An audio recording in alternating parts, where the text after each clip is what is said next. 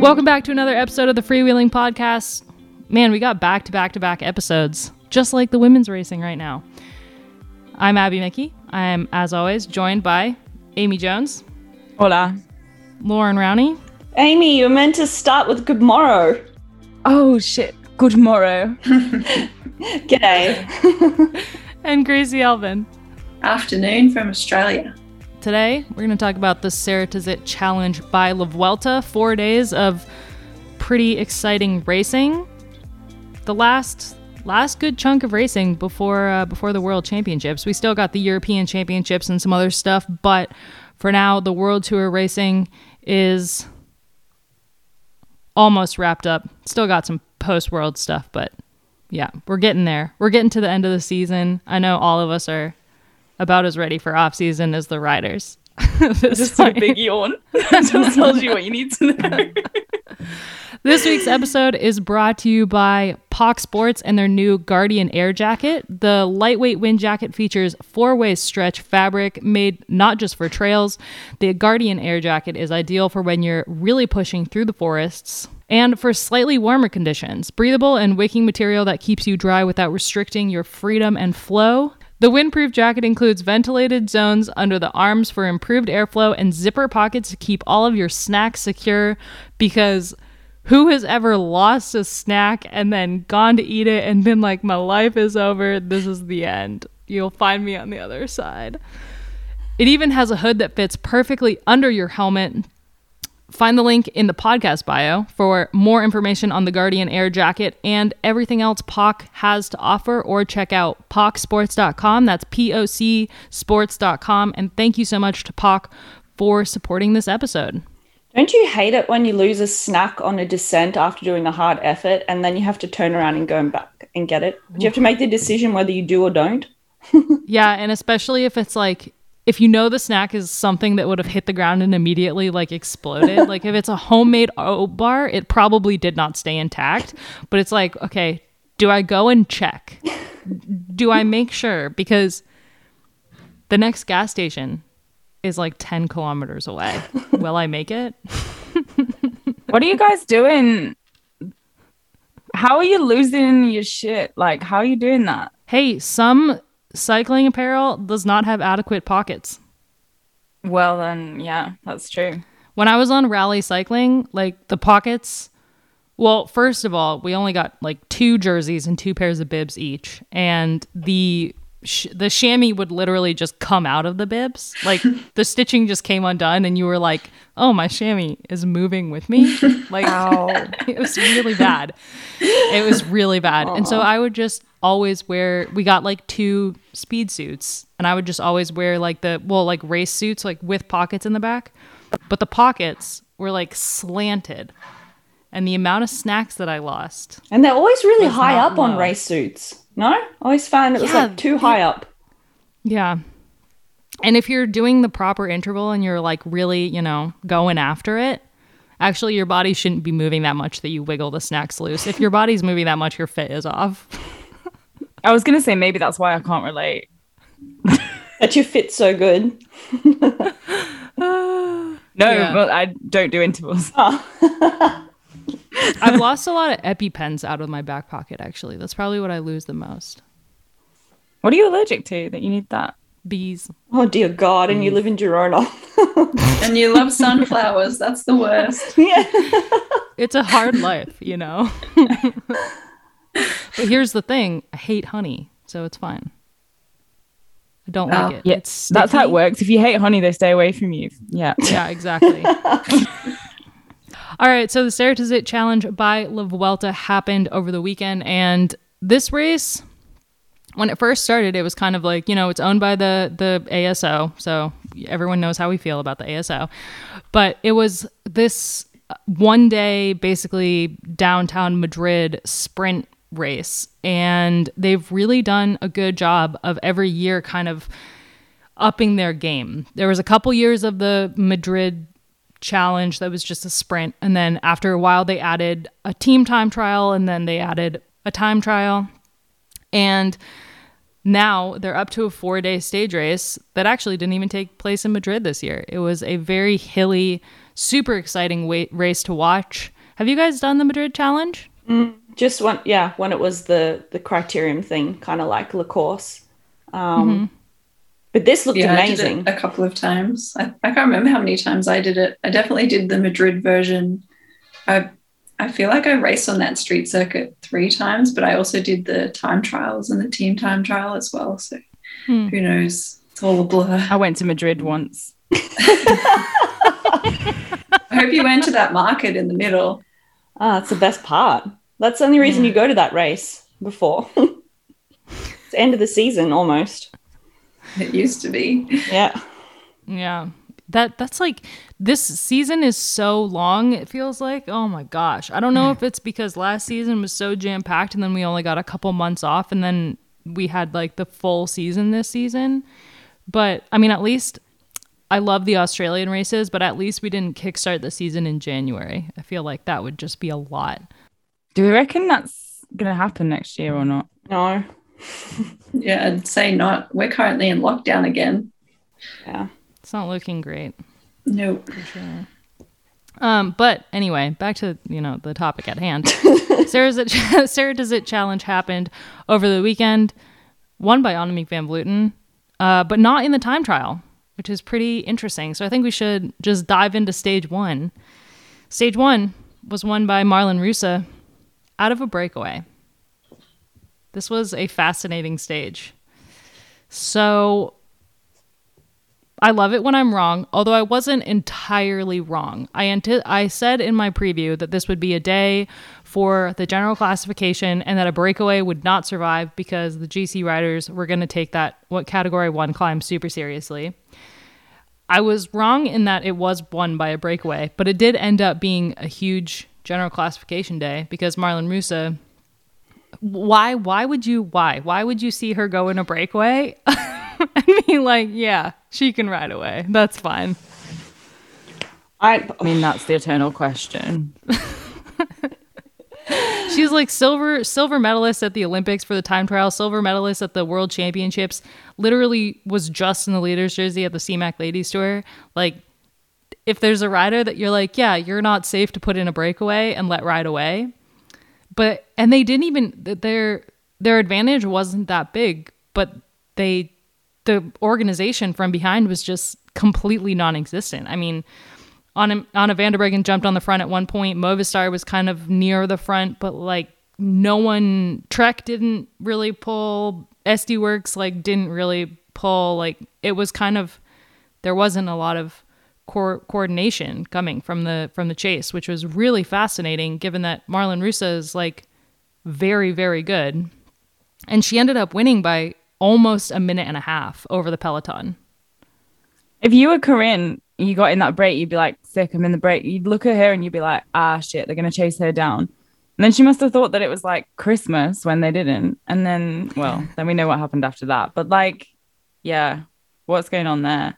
What Movistar were like in and around the front, but like, what were they doing? Because it was like they were acting like they were pulling, but they clearly weren't. But isn't this what we've seen in the previous races, is that there's been lack of commitment. It's just lack of commitment and lack of organization. That's it. It's kind of like, I don't want to go back to the Olympics, but everyone's looking around at one another going, well, you do it.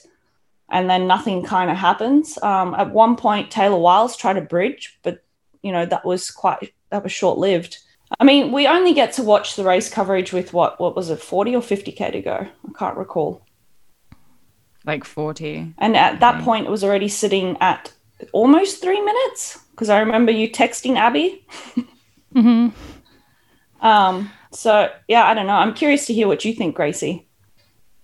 Yeah, I think there's like 2 levels of communication here, and we can go back to that Olympic example. It's like inter-team communication. What are they talking about together? Who's the team captain?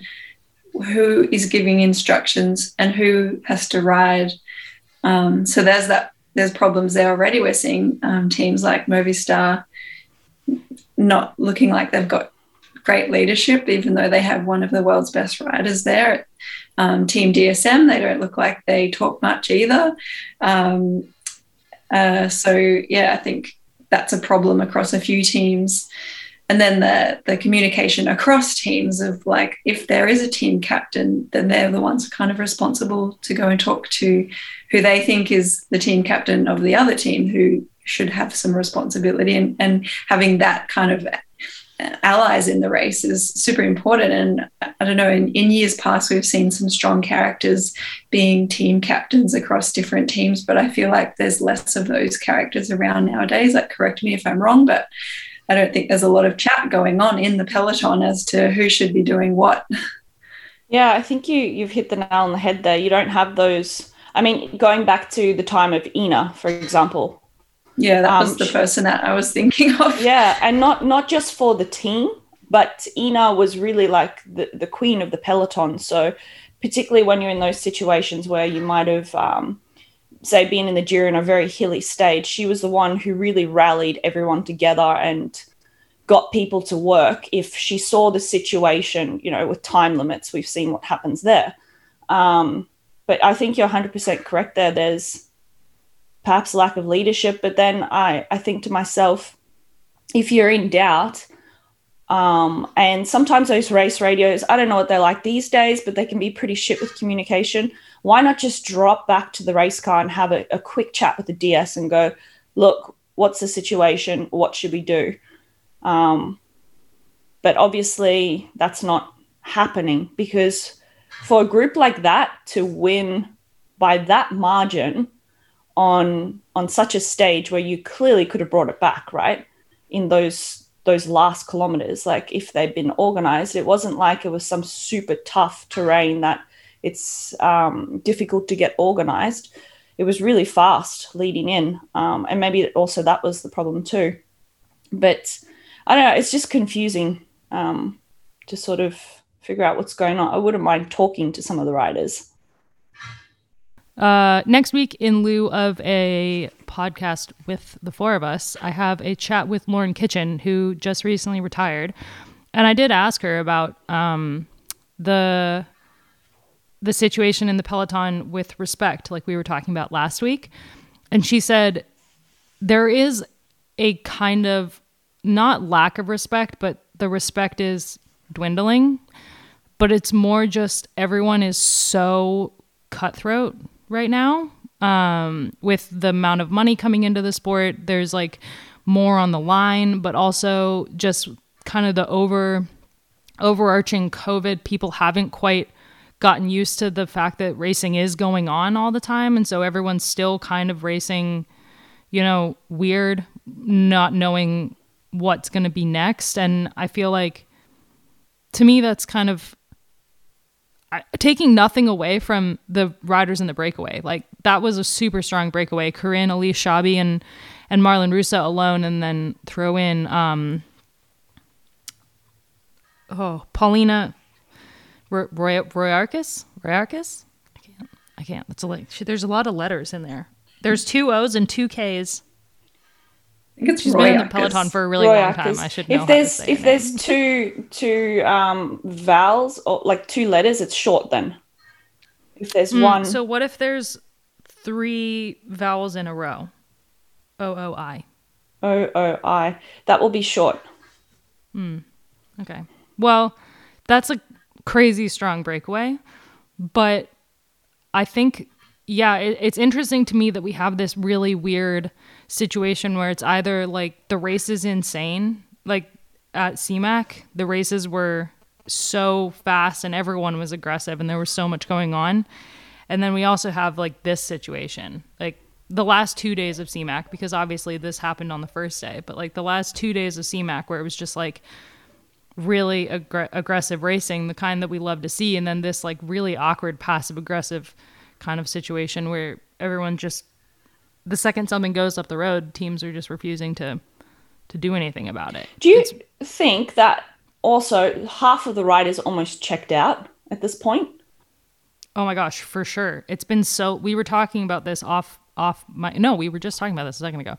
It's been so long that they've been racing at this point. And like when I talked to Lizzie a couple podcasts last week's first podcast, she, you know, the racing was so late into the year last year, and there was so much stress around it. There was so much racing packed together, and then the off season was in theory the same length it would normally be, but kind of shortened. But also there was still all of this uncertainty about COVID and everything, and it adds this layer to the racing that when they I think a lot of people did what Lizzie did and didn't take a proper off season, and so they were flying in the beginning of the year. That's why one of the reasons that racing was so fast in the beginning, in the spring and everything. And now they're months and months into it. The Olympics are over and people are just like, oh my gosh. Like Australians are like, I want to go home. Americans are like, I want to go home. People are just like, I want to be done. The racing we need an off season. We need a break, which is something with cycling that I actually have a problem with this, that we have like so much racing. I mean, we talk about it a lot that the calendar is not well designed, but in other sports, you don't have like racing like that. You don't have competitions like this. There's like actual proper breaks in between competitions where people can kind of like have a rest, you know, reevaluate. There's actual structure to the calendar. This is just like, it's such chaos that I feel like as we add races and as races pile up, like no wonder people are exhausted. And actually, thinking about it now, the riders who are usually thrown into the most amount of racing it's not usually the very top in the team, because they generally get to pick and choose mostly what they're going to do, and they have very specific targets. And sometimes you'll see Lizzie only race, you know, the very, very big races, right? Whereas the middle of the pack riders, they're the ones who, if someone's sick, they have to jump in. They usually fill those spots, as well as having their own race calendars. And if we look at what's happening with the racing, maybe in general, just those riders that are needed to really pull and do the work and everything are the ones who are the most fatigued. Yeah, I wouldn't be surprised at all. Although I think there's a lot to be said about what Gracie said about just like a lack of communication and leadership. Just across the board. Yeah. I think it's just that combination of all of these things. Like those are really great points as well. And I've experienced them firsthand myself, of doing an Olympic year and just being absolutely stretched by the end. Like when I think of the Vuelta Challenge, I think of 2016. I was on the start line, and Tracy Gaudry there, who's a bit of a legend in Aussie cycling, and she was the vice president of the UCI at the time, and she used to be a pro, and she came up and just gave me a huge hug, and it was exactly what I needed. And I felt like she just knew how hard the year had been. And I'm feeling for everyone now that has gone through that Olympic cycle, whether they raced or not, because it was stressful. Everyone wanted to be there, and everyone has checked out. Not everyone, but a lot of people have checked out now, because they either went to the Olympics or they didn't, but they wanted to. So it's really tough. Everyone's cooked. I've never believed that there should be this many World Tour classified races. I think we should have a shorter World Tour calendar and a better narrative for that particular series, and that makes the overall leaders jersey a bit more meaningful, and it gives that space to have a bit more of developmental races, and that, you know, would breed a bit more of a healthier way in which riders can develop and target races no matter what level they're at.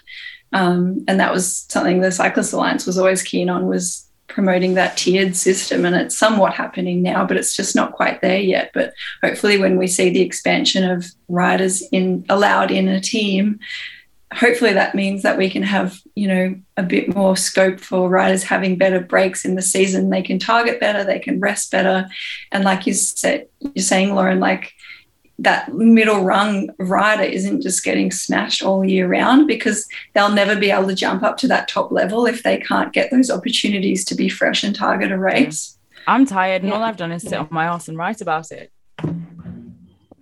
Abby's like, same. Yeah, but that's mentally fatiguing, because you have to be switched on for the race. Then you have to do all the analysis. Thank you, Lauren. Whereas the riders, they just get to pedal their legs over, you know?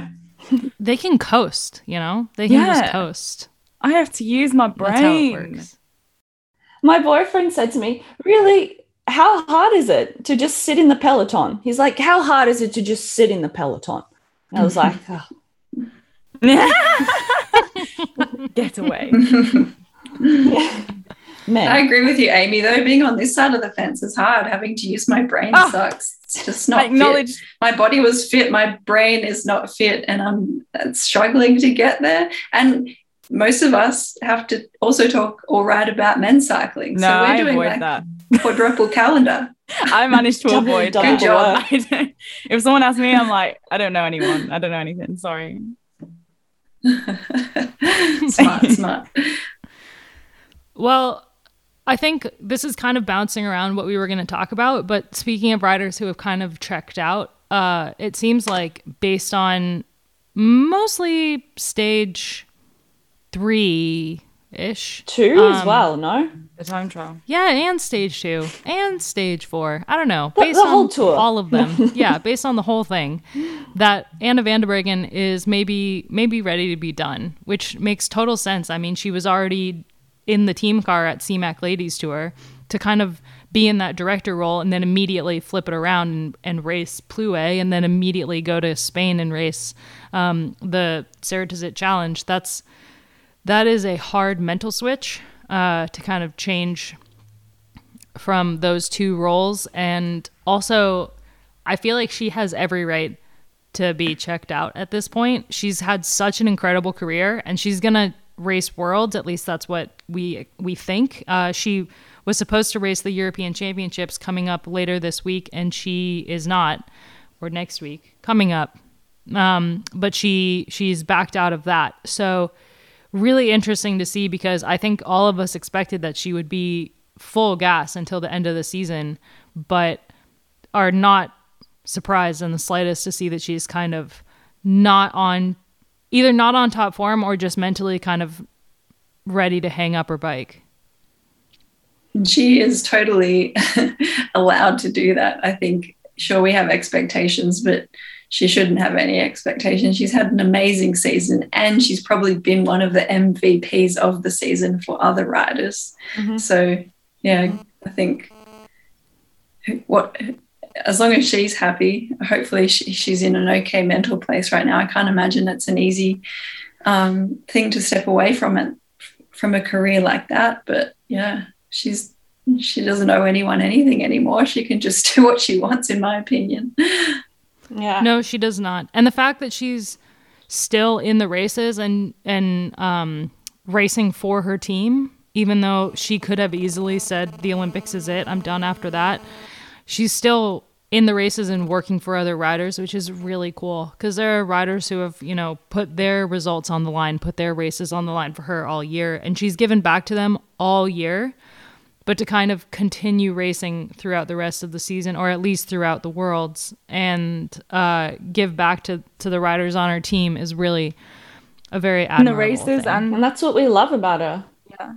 No, I was going to say in the races and as like a mentor off the bike, because it sounds like she does like support the younger riders and kind of advise them and mentor them, which is really great. Mm-hmm. I can't wait for her to be a director. Oh my gosh. It's going to be fun. I hope she does okay with the transition. I feel like she's pretty, she made the decision to do that, and that's a really powerful move. I mean, we talk all the time about how hard it is to transition out of cycling, but I really hope that goes well. And from kind of someone who's been in the sport, someone who's had some really, really crappy directors in my time, I just hope that this kind of encourages, inspires other riders when they leave to step into director roles, because it's one thing that we're actually really missing on the women's side. This is another thing I talked to Lauren Kitchen about that we're gonna chat a little bit about, but the fact that there's not a ton of women there's Ina and there's Georgia on Trek Segafredo, but there's not a lot of women who have been professionals and actually know the sport and actually know the ins and outs of, off the bike stuff, training with menstrual cycles, like stuff like that who are now in director roles. And as women's cycling grows, we still have a handful of directors that are in the sport that would not get the job if it was a men's team, but they get the job because there's less people in the pool for being a director of a women's team. And that's another thing that like the game needs to be stepped up as directors on the women's side. Speaking of, it's really cool to see Alex Greenfield is going to be the DS of the new, how do you say it, Unox? Uno X team. That team is shaping up to be a sweet team. Yeah, exactly. So that's great really exciting. news. Yeah, cool. She's and she was the assistant endurance coach for Cycling New Zealand, and I mean she raced herself some years ago. Alex, she was a very talented British rider, but I think was burnt out by the system, from what I remember. Wouldn't be the first one. So it's great to see her. Exactly. No, she's great. She's built such a great reputation in such a short amount of time. I've heard lots of good things about her from lots of different people. So that's really cool news to hear that she's gone to Uno X and she's got some very classy riders to work with. So should we have a debate? Can we just it's not really a debate, but it's like a conversation that needs to be had. Can we just not with the uphill time trials and stage races? Can we not? Yes. Throw a mountaintop in there. Why do we need to have uphill time trials? This is the second uphill time trial in a stage race this year. And it just it makes the general classification so much less competitive because it just really puts some riders head and shoulders above other riders. But it's is this really necessary? Can we have a flat TT and then a mountaintop finish, and then that kind of opens up the conversation a little bit more? I definitely enjoy watching a mountaintop finish way more than an uphill TT. I mean, I don't really watch TTs as such. I mean, I do. I pop it on, I have it in the background. You have it in the background, right? And you're paying attention, but it's not like you're hooked to what's happening in it. And of course, if it's an uphill TT, we know Annemiek van Vleuten is on form. There was no one who was going to beat her in stage 2, right? But I guess what the exciting thing was the fact that Rusa had such a margin on her that, Annemiek wasn't going to outright win the Tour. But I guess we'll get into that a bit later. So from that perspective, I think it opened up a little bit. And then also just to see some Marta Cavalli had a really good ride. Yeah, she was in third. Yeah. Really, really impressive ride. I mean, even for Marlon Russa, she was so impressed with her performance because she doesn't classify herself as a climber, right? She's a time trialer. And I really loved her interview at the end of the Tour where she's just didn't expect to have the season she's had, and she's just so overwhelmed and thrilled by what she's achieved this year. I just thought that was really cool. She was... After she won stage 1, she was like, I thought today was a rest day. Yeah. And started racing tomorrow. Yeah. I was like, girl, I think you're great. I think you're cool. I love your hair. And then also... definitely, she's giving good interview, that's for sure. Yeah, she gives a great interview.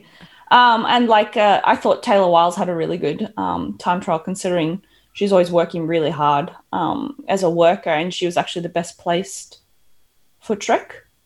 Mm-hmm. Yeah, 13th. Yeah. There was a couple of really good performances. I mean, there was Kristen Faulkner was in 4th, Leah Thomas 5th.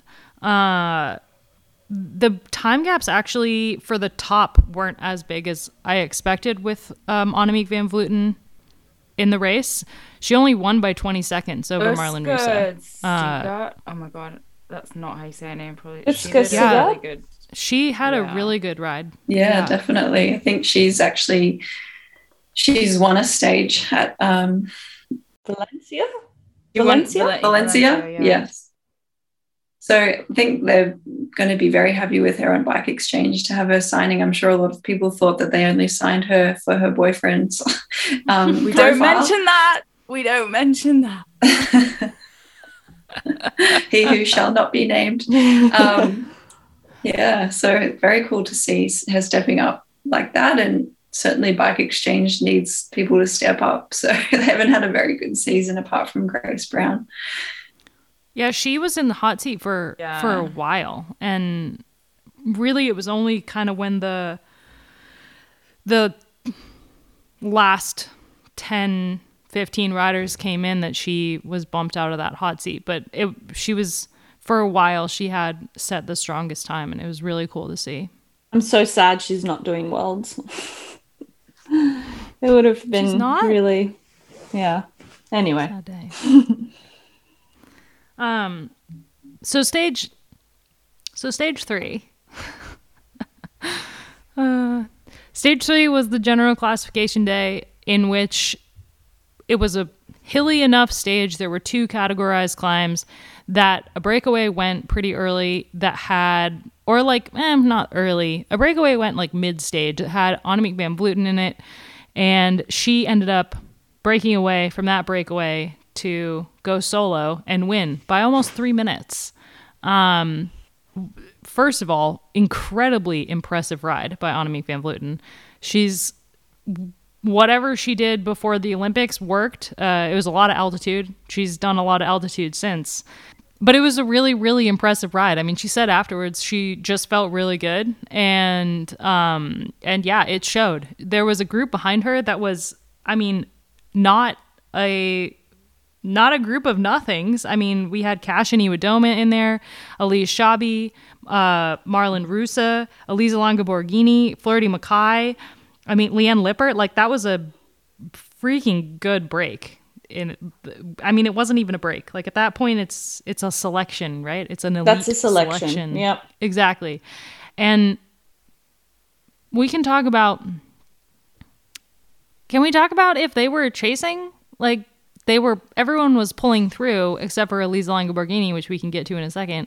But like, were they not pulling? Were they like faking it? Because 3 minutes, she won by 3 minutes. That's like a group of 1, 2, 3, 4, 5, 6, 7. There's a group of 8 versus Are you 1 saying person. Everyone was how does that? It? Like, yeah, that's what I'm saying. Never 8 heard people that. versus 1 person. Oh No. Crystal Cranks. Crystal Cranks. Oh man. Okay, sorry. You got it wrong, Amy. No. I don't think Marlon Russo was glass / crystal cranking. It's I cannot fathom that there was 8 people in a group that were that's Hold that up. What happened 2 years ago at the Worlds? Fucked if I know. Yeah, no, I mean, like, if the reason that she won is just because Yorkshire, regardless of regardless I don't know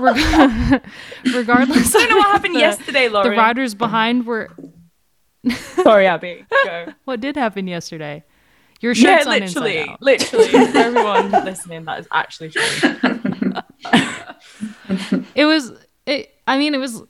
was just a really interesting thing to watch, and the finale was even more interesting because they were at one point bringing the gap down, and then Elisa Longo Borghini started sitting on, which, like, the race is 3 minutes up the road. Like, why are you sitting? If you're sitting on to attack, I don't understand, because the race is 3 minutes up the road. I feel like Annemiek got that 3 minutes really quickly because she'd attacked on that long climb. It was a 15-kilometer climb or something. Yeah, so it was a really long you can get that time on a big climb like that. And I just think that everyone just had to, get out of the red zone, figure out what group they were in. There's only so much you can pull on a climb, and I think that gap just blew out by the time that they could have the roads good enough that they could pull through. And then having 2 riders from Canyon and 2 riders from DSM is definitely going to make everyone else make sure that they don't pull too hard. Marlon Russo really was the one that was going to lose out the most, so she had to pull through pretty hard. And I think that they were bringing that gap down once they got off the climb, but it just wasn't quick enough, and they just couldn't do it. Annemiek was on a super day, and then people started sitting on, mostly it was Elisa. So I think just all of those combinations just played into Annemiek's hands, really. Mm-hmm.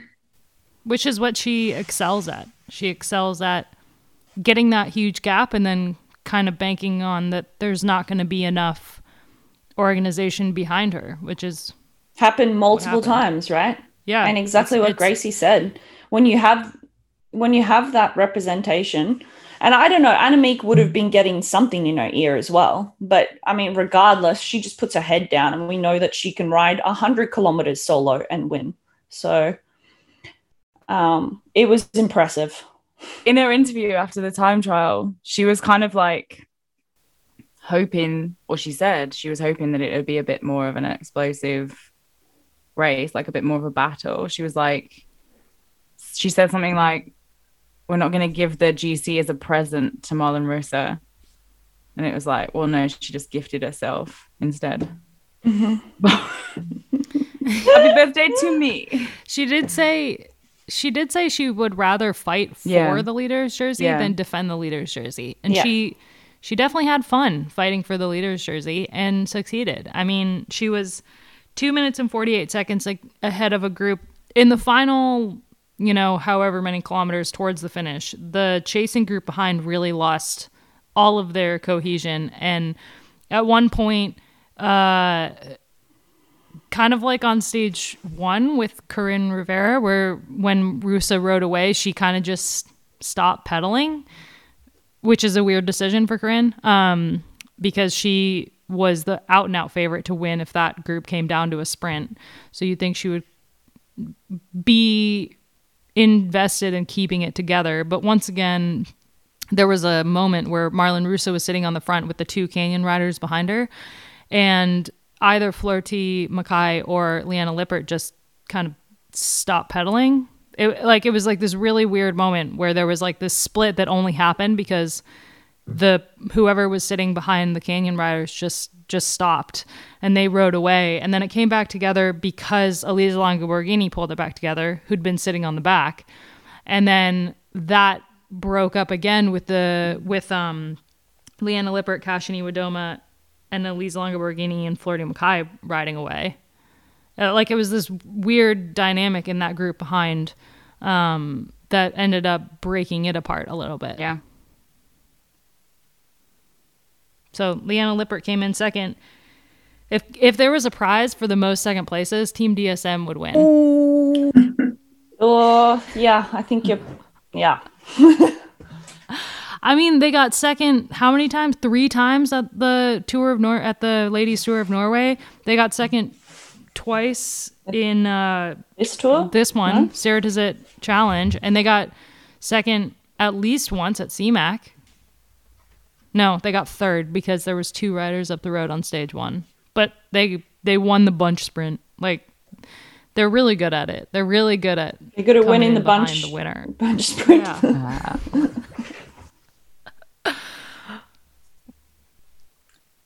Silence. We're all making faces at each other. It's going back to what Gracie said before. Yeah. It all ties There's a lot of together. other things happening too, which is riders moving teams. So you often see this end of season lack of cohesion because everyone kind of knows now who's staying and who's going from teams, and it does change things. And that's why people don't like to announce it until later in the season.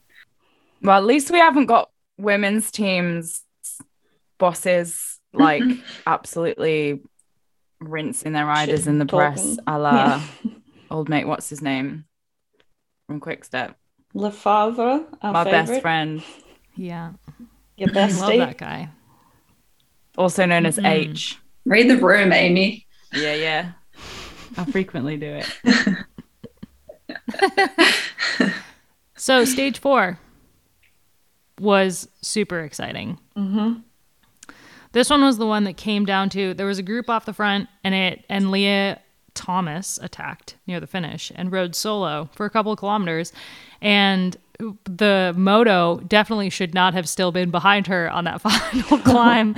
I think that was 2 motos that shouldn't have been there. In the coverage, I was just like, oh my God. If that happened in the men's race.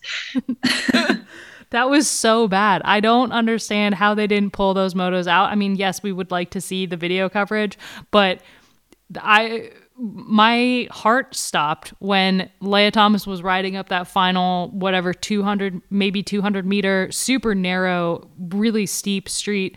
And Elisa Longo Borghini came around one side and Lotte Kopecky came around the other side. And I was just like, oh God, that moto should not be there. It should not be there. But it was a really exciting finish, mostly because we had no idea how close the bunch was to Leah Thomas. And so we did not expect for them to come around. But Leah was off the front for a while. And then by the time, you know, the bunch caught up at the bottom of the climb, mostly pulled by Falcar Travel and Service for Elisa Balsamo, they hit the bottom of that climb so fast. And Elisa and Lotte Kopecky it looked like Leah Thomas was standing still, how fast they went around her. And really awesome to see Kopecky win, because we know she had a really rough Olympics. She crashed really hard on the track in the Omnium, and she has had to take a couple months off. And so seeing her back to racing is really awesome. She's the hot fave for Worlds. Come on. No? I was just going to say it. That finish was really hard. I mean, like if you looked at the angle, it looked like almost Elisa and Lotte were in their own breakaway. They completely gapped the rest of the field. I'm not too sure how hard the finish is in Leuven. I know that it's a sloping finish, but yeah, you're spot on, Amy. She's got to be one of the red hot favorites. I mean, it's the home race, huh? Yeah, no pressure. But sometimes we know how that goes, huh? I mean, the only thing holding her back will maybe be team.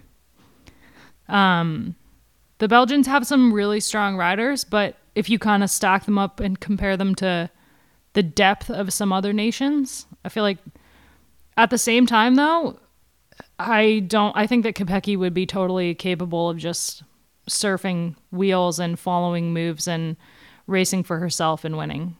I feel also, when we talk about strong teams, I mean, I keep going back to the Olympics. I know it's a different race and everything, but I am curious, based on everything we've just spoken about in this podcast, how people are going to pull up at the World Championships and what kind of race will be.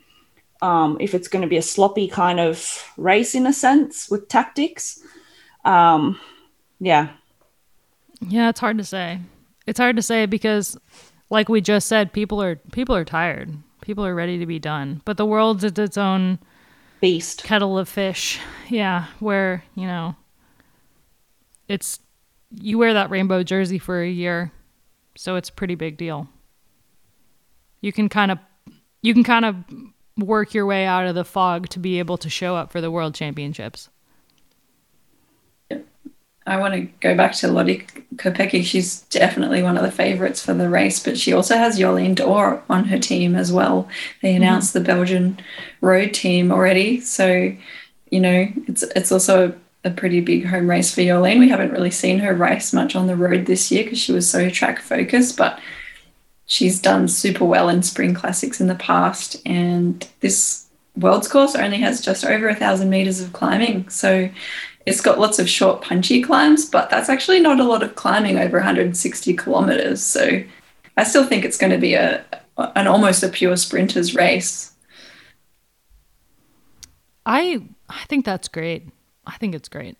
I love it. Yeah, we talked about this already, but we don't need, like, a race doesn't need to have big climbs. I decided while watching the Vuelta stacked up with the Benelux Tour and also watching CMAC and then watching Ceratizit Challenge, that do we really need these massive climbs in races? Because it's always more exciting when the climbs are short.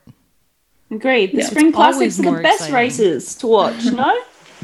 Yeah, well, they really are. They are for a reason. And there's a lot of, I mean, I enjoy watching big climbs as well. It's just a completely different type of racing. It's like slow motion. Yeah. Almost. I feel like we can't really ever have a proper debate here on this podcast about climbs, like an uphill time trial or a hilly roads course, because none of us believe it. That's we all the agree way with each other. We're just like, that's stupid. Yeah. Maybe I should play devil's advocate. No. Climbs are great. Put more of them in. There's not enough climbing. Make everyone suffer. Make Annemiek win by 10 minutes. You're not believable in Oh. the slightest. They should Amy- have an Everesting World Championships. Get off. Agreed. Get off the podcast. That would be amazing. Imagine how I love boring that watching would be. 7 hours of bike racing. Oh, No, hard pass. makes me feel sick. Well, at least for the women's race, you know they'd only turn on the live coverage for the last 20 minutes, so you wouldn't have to watch 7 hours.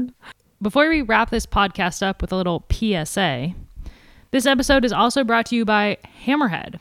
Hammerhead's Karoo 2 is a next-generation cycling computer that brings the power of advanced GPS navigation and intuitive software right to your handlebars.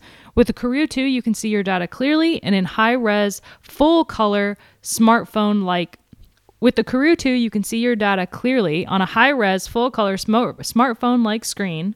The touchscreen display is beautiful and responsive and gives you an on-the-go flexibility. It's even water and scratch resistant, which is pretty cool.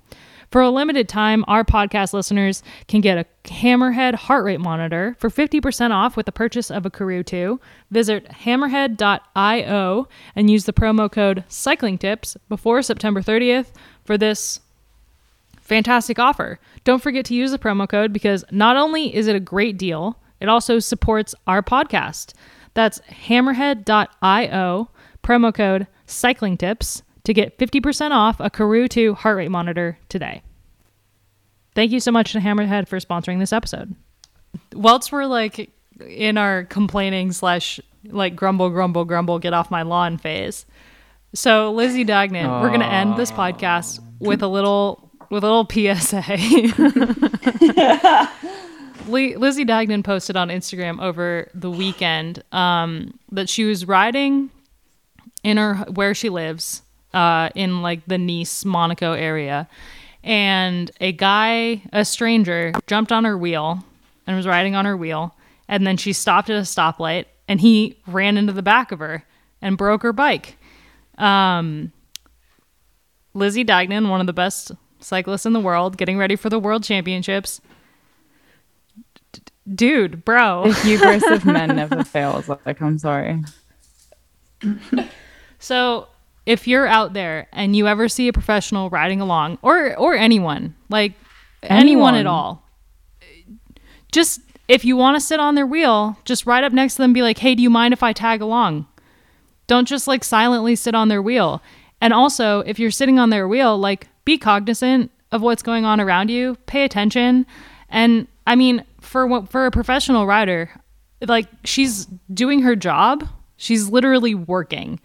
Would you want someone to come sit behind you over your shoulder while you're working at your computer? No, you would not. I would not enjoy that. Like, that is so rude. It's so rude to just like sit on But not someone's just wheel sit without behind saying you anything. while you're working. Sit behind you while you're working and then just get a glass of water and like chuck it on your keyboard for lols. Dump it on your computer. Guys, I'm just imagining like this guy riding behind her and then like he's tried to get the backwards selfie so we kind of turn around on your bike. No, Lauren, you're giving him too much credit. And then as he's turned back, he's just ridden straight into You're giving her. him... But You know what happened is he was going so hard to keep up with Lizzie Dagnan that his head was down, and so This he didn't dude is see not that a she was- fan. that she Yes, was This, stopping. I reckon this is the classic mammal. Do we all know what that means? Because sometimes people don't. Yes.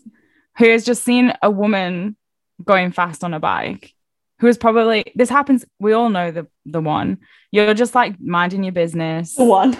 and like you pass a guy who's also just minding his business. He's going steady. If I want to encounter this, I go up Els Angels in Girona. Yeah. Oh, If yeah. I feel like going hard and just like going out for some mammal hunting, I'm like, I'm going to climb Els, maybe like 10 a.m. on a Sunday. And I'm going to go past like 5 guys who are mammals and I'm going to pass them. And then sure enough, you turn around and 1 minute he's like looking at the views, thinking about his bocadillo. And the next thing he's on your wheel trying to follow. And not only that, he'll sit there for a good 10 minutes and then he'll try and pass you, he'll leapfrog you. And then you're like, why? And then you go past again because they can't like descend on the descend, the bit Hold of the the descent, pace. Yeah. and then you're just stop. Is all I have to say. I've got it. Our t-shirt, what it should be, is Mammal Hunters with the picture of the Powerpuffs. Or should it be Mammal Hunters and then on the back, get off my wheel? Yeah. Oh, that's brilliant. I was be interested to know if Lizzie was in France or Italy at the time, because it's happened to me in Italy. They haven't actually like properly hit me, but they run the lights there. They don't stop for traffic lights because cyclists have different rules there apparently. And yeah, they like sometimes they abuse you if you stop at a red light. They're like, because you've like gotten in their way. But yeah, very annoying. I'm a firm believer in, if you're not going to stop at a red light, like at least like slow down and look around. I mean, No, do you want to they don't get slow down. They get T-bones, annoyed like, if you slow down. Look, I don't run red lights, but I will admit, when I used to get up at 4:30 in the morning in Australia and there was no one on the road and the light turned red and I was running late, even regardless if I wasn't running late, I'm pretty sure I used to just roll them, but there was no one on the road. Well, there's Going a to time and jail, place. Lauren. There's a time and place to run a red light. I know, I'm a terrible person. But anyway, mammals, stop. The end. Sometimes when I'm riding and someone's riding on my wheel, I don't point stuff out. Like, because I was riding alone and I don't have to point stuff out. I'm not in a bunch ride. And if someone like starts tagging along for a bit too long, it shouldn't be my responsibility to then point out potholes and stuff, should it? No. I've Because just got you're this just image minding your own business. of Gracie like riding in a straight line towards a pothole and then just like Yeah. I kind of have done that. And like, because I used to love the echelons, like I would just ride so hard in the gutter. I just do a lot of snot rockets. Like, ah. I try really hard to hit them with my boogers. Yeah, that's a good one. Feel free to share your mammal stories in the Slack. Villa Please Club. do. Oh, All we're asking for is that if you see someone out riding, if you see a woman out riding or like a professional or anyone, if you see anyone out riding and you're like, hey, I want to jump on their wheel, just ride up and be like, hey, do you mind if I ride on your wheel? And then if they say, no, I'd actually rather you don't, then be respectful and don't ride on their wheel. And if they're like, yeah, actually, that would be great, then there you go, free ride. But like, don't feel like you're being showed up by a girl when she passes you and you have to jump on her wheel and then sprint around her. Like, don't do that. That's not cool. Like, that's toxic masculinity, Yep. right? Like, just don't do it. And if you ask politely, like, maybe they'll say yes, you know? Then you'll get to meet a friend. But don't just don't. I feel like Lauren and I have gone on this rant, but clearly it needs to be said again. Well, I feel like, yes, because every mammal in the world I was listens going to to this say, podcast. none of them are listening to this. No, the people who listen to this podcast are respectful humans, and they wouldn't do this. So tell your friends. Tell your friends. Tell your guy with Tell his your friends that we faded do not. bib shorts to just mind his business. Like, Yeah. Yeah, but if someone is really suffering, I mean, I've been there, like massive headwind home, dying because I've like bonked and not taken enough food or something. And then someone comes flying by and I think, oh, it'd be so nice to sit on their wheel. But yeah, if I did that, then I would definitely be like, hey, mate, is it okay if I tag along for a few kilometers? I'm pretty wrecked. Anyway. I mean, I've done that. I've asked. I can't remember where I was.